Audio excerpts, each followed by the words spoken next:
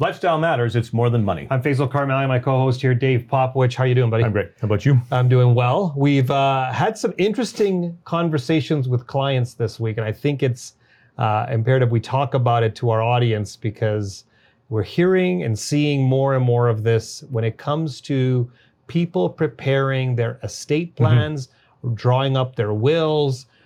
Parents are very giving or very good lenders, depending on how you look at it. That's right. And how each party looks at it, right? And so let me kind of paint the picture. We were reading a case that was a lawsuit.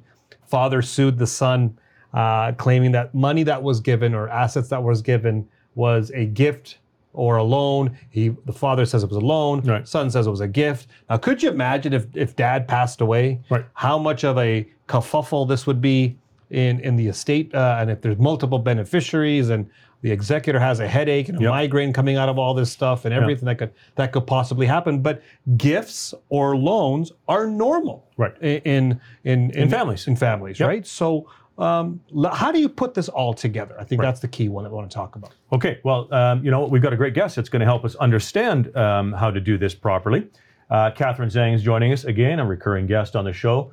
Katharine's a partner with Walsh LLP. And Katharine, welcome back. Thanks for having me. Thanks for having me, Dave and Faisal. Good to be here. So let's talk about this idea of the, this case I think shows the importance of documentation because it can get confusing between parties, right? And the last thing I think from an estate planning perspective any parent wants is to have to sue your child or create a fight in the family or confusion, right? But it happens, unfortunately, all too often. So, Katharine, help us understand a little bit about how to document these things. In this particular case, how do you make sure that two parties understand the difference between a loan and a gift?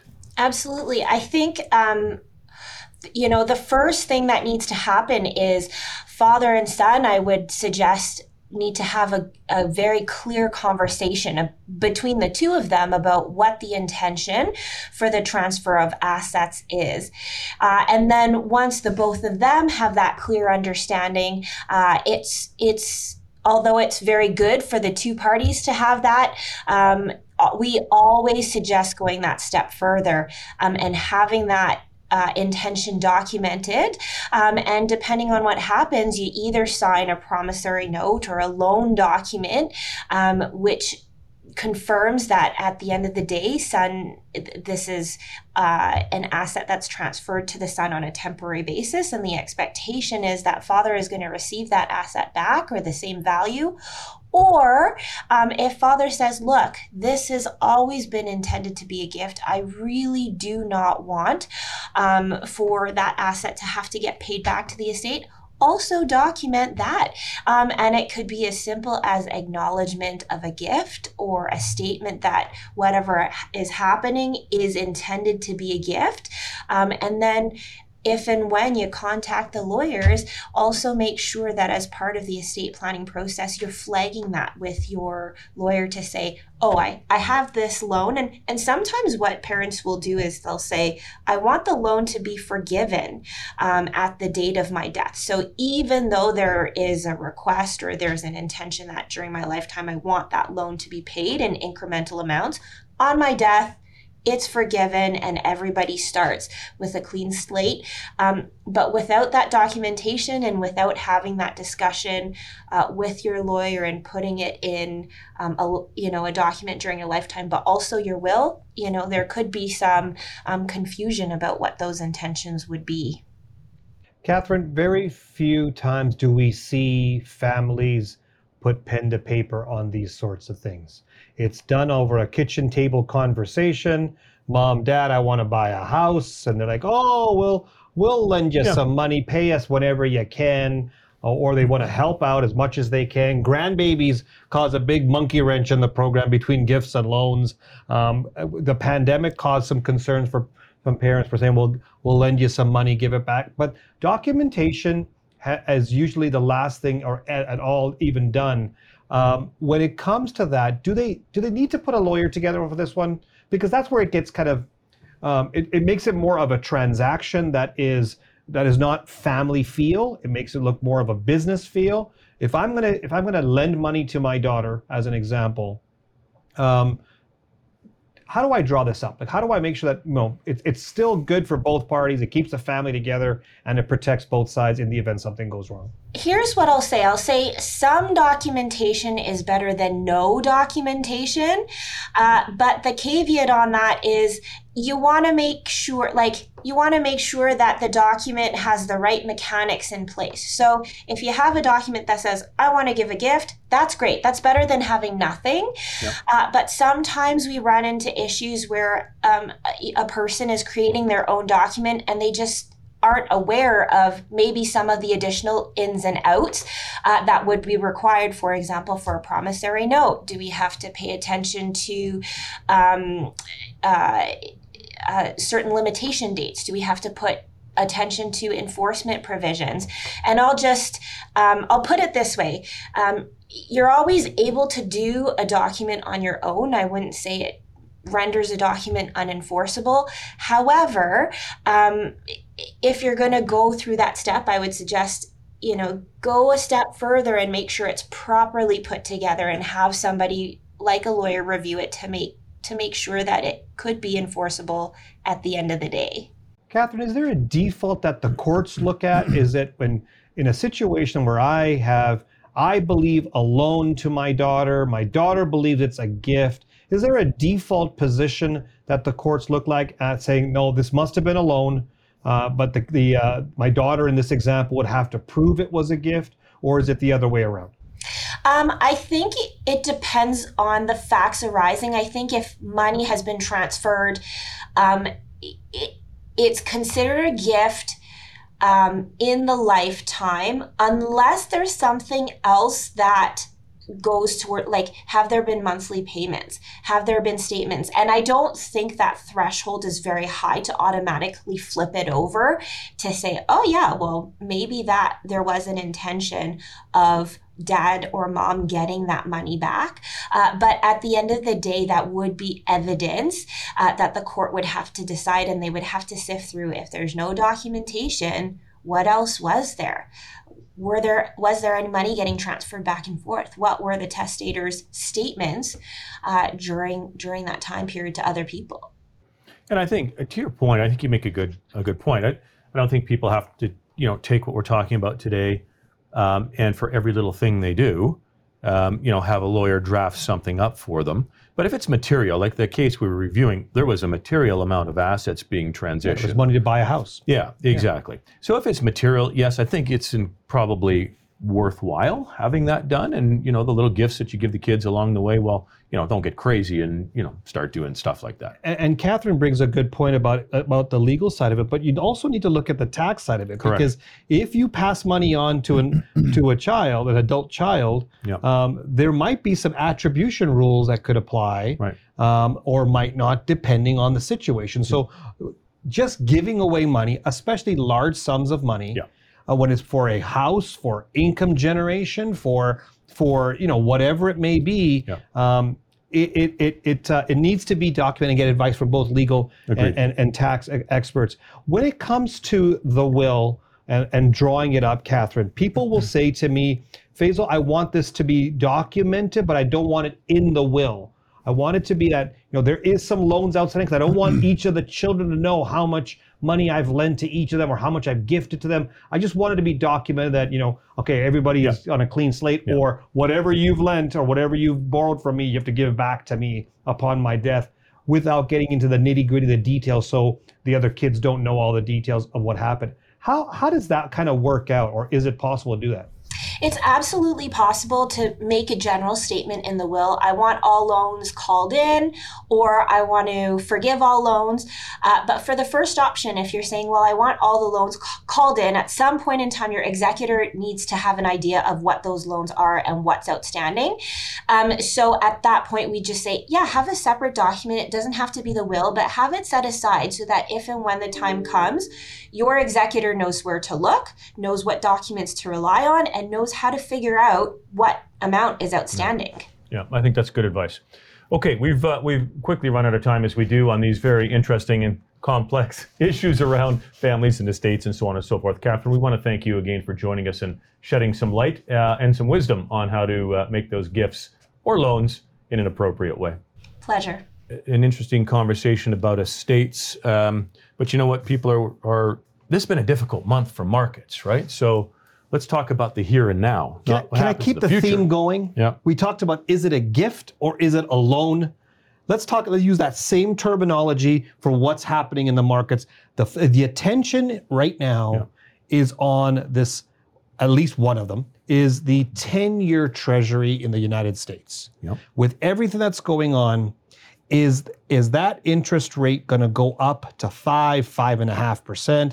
We're hearing a lot of people talk about that. And some are saying, is it a loan, meaning you're going to borrow against future returns? Or is it a gift because look what's happening, the future will look better, here's an opportunity. So is it a gift or is it a loan? What are your thoughts? Well, it's a gift or a loan. So it's a cycle, I'll call it that. I'm not sure how to maybe classify it otherwise. So, at this point in the cycle, clearly the bond markets are just trying to figure out where they have to be given what where the economy is and what the Fed's done. Okay, and so we get volatility in the stock markets and in the bond markets, but you're seeing a lot of volatility this month, as an example, in the stock markets, because I would say the bond markets haven't yet quite settled into where they think that that terminal rate needs to be or where they need to end. But we are getting close, right? Here's the thing. We know that the Fed paused on its last decision to raise rates, right? Correct. And then, people were confused because then the 10-year Treasury is moving up, right? Remember, the Fed doesn't control what the 10-year does. They control the overnight rate. And so all these things have to settle in line. But what we do know is that we're getting very close once the Fed pauses. Okay, historically, if you do the research, we're getting very close to that period where rates peak, then they start to move down. And that becomes an attractive environment for both the stock and the bond market. There's three schools of thought are happening right now in the market. They're all pulling in different directions. When will the Fed cut interest rates? Right.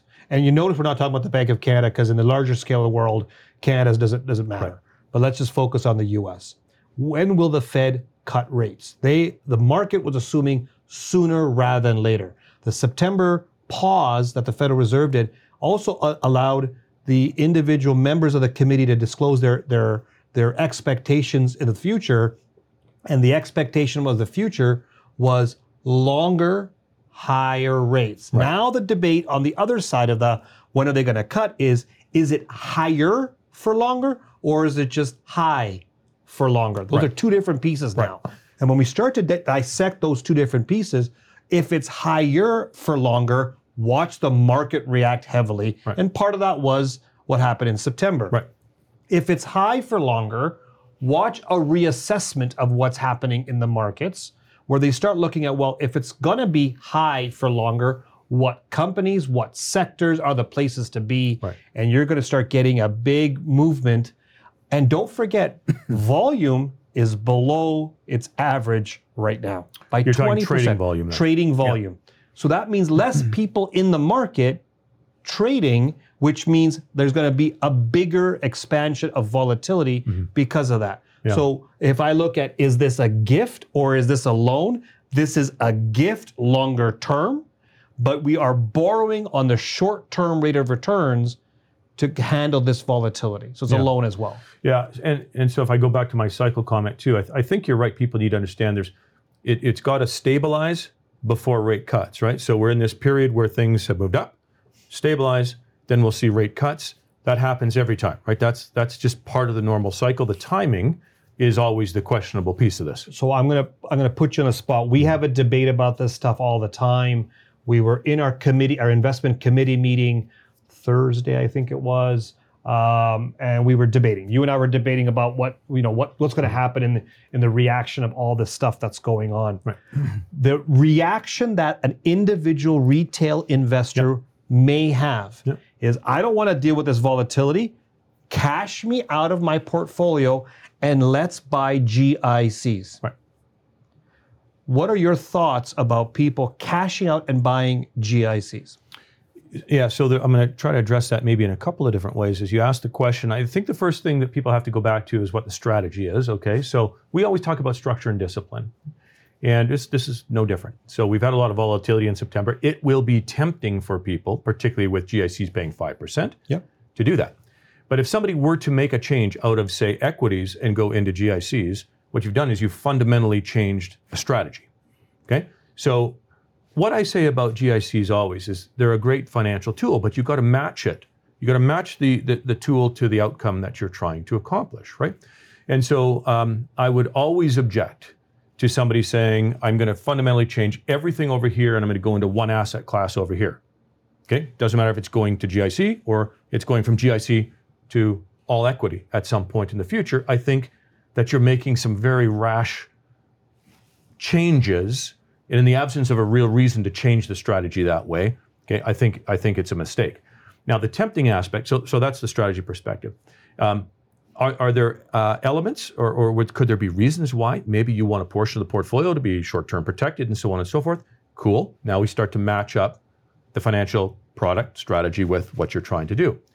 The problem I see coming is we're getting close to the end of that cycle. And if you do your research, what you're going to see is there is going to be, cash is not going to be king for very much longer. And when that change happens, say something like the bond market, forget about the stock markets even. The bond market is going to have a much more attractive total return opportunity than locking into a GIC. And so if you take that step of locking in for a 1 or a 2 or a 3 or a 5-year period, okay, the further you go out, the more I can assure you, you're going to miss that recovery and all of those gains are going to be left on the table. So you need to be very, very careful at this point. Here's one thing that I want people to understand when it comes to looking at your options. When you are looking at a GIC and you're afraid, have concern about what's happening in the markets, you have no real clarity about what's happening in the economy, and you want to harbor or protect your capital. What I think people need to look at is it's more than just GIC versus stock or GIC versus bond. Right. What I'm suggesting people to explore and really investigate their options is what we call credit, not just GIC and bond. Those are not the only two tools in the tool belt. Credit can be principal protected, can be structured in a way to provide you similar type of returns as GICs, but gives you more flexibility to look at options that can also give you that upside beyond. So what I'm suggesting people to look at is do not assume there are only 4 things you can invest in: stocks, cash, bonds, and GICs. Right. There's credit. There's different types of credit out there. Mm-hmm. And I think people need to educate themselves. This is the time. When was the last time you heard me talk about credit like this, right? Yeah, I know. It's exciting. Right? It is exciting because we're getting the opportunity of stock market-like returns in the credit market, which we haven't seen for a decade at least. Right. So here comes the time that you can actually make good money without taking an exorbitant amount of risk like the stock market, if we call stock market risk exorbitant. Yep. So just let's open up the conversations now of let's talk credit for protection, but also credit for opportunity in the same breath. This is the rare spot in time we're at. I think people need to do their homework. And we're going to talk about that at our upcoming seminar as part of the presentation, the framework. It is huge to mitigate risk and look for opportunity. And we're going to talk about that on Tuesday, November 7th, 7 p.m. at the Carriage House. And you need to reserve your seats. So go to morethanmoneyradio.com. Thanks for tuning in to another edition of More Than Money on QR Calgary. On behalf of Faisal, myself, Dave, and the rest of the team, we look forward to chatting with you next week. David Popowich and Faisal Karmali are portfolio managers and investment advisors with CIBC Wood Gundy in Calgary. The views of David Popowich and Faisal Karmali do not necessarily reflect those of CIBC World Markets Inc. Clients are advised to seek advice regarding their particular circumstances from their personal tax and legal advisors. If you are currently a CIBC Wood Gundy client, please contact your investment advisor. CIBC Wood Gundy is a division of CIBC World Markets Inc., a subsidiary of CIBC and a member of the Canadian Investor Protection Fund and Investment Industry Regulatory Organization of Canada. For most of us, crime is something we see on the news. We never think it could happen to us until it does. Loved ones are gone, and for the survivors, the scars will never heal. I'm Nancy Hixt, a senior crime reporter for Global News. And on this season of Crime Beat, I'll take you inside some of the most serious crime stories I've covered. Season 6 of Crime Beat is available now on Spotify, Apple Podcasts, Amazon Music, and all podcast platforms.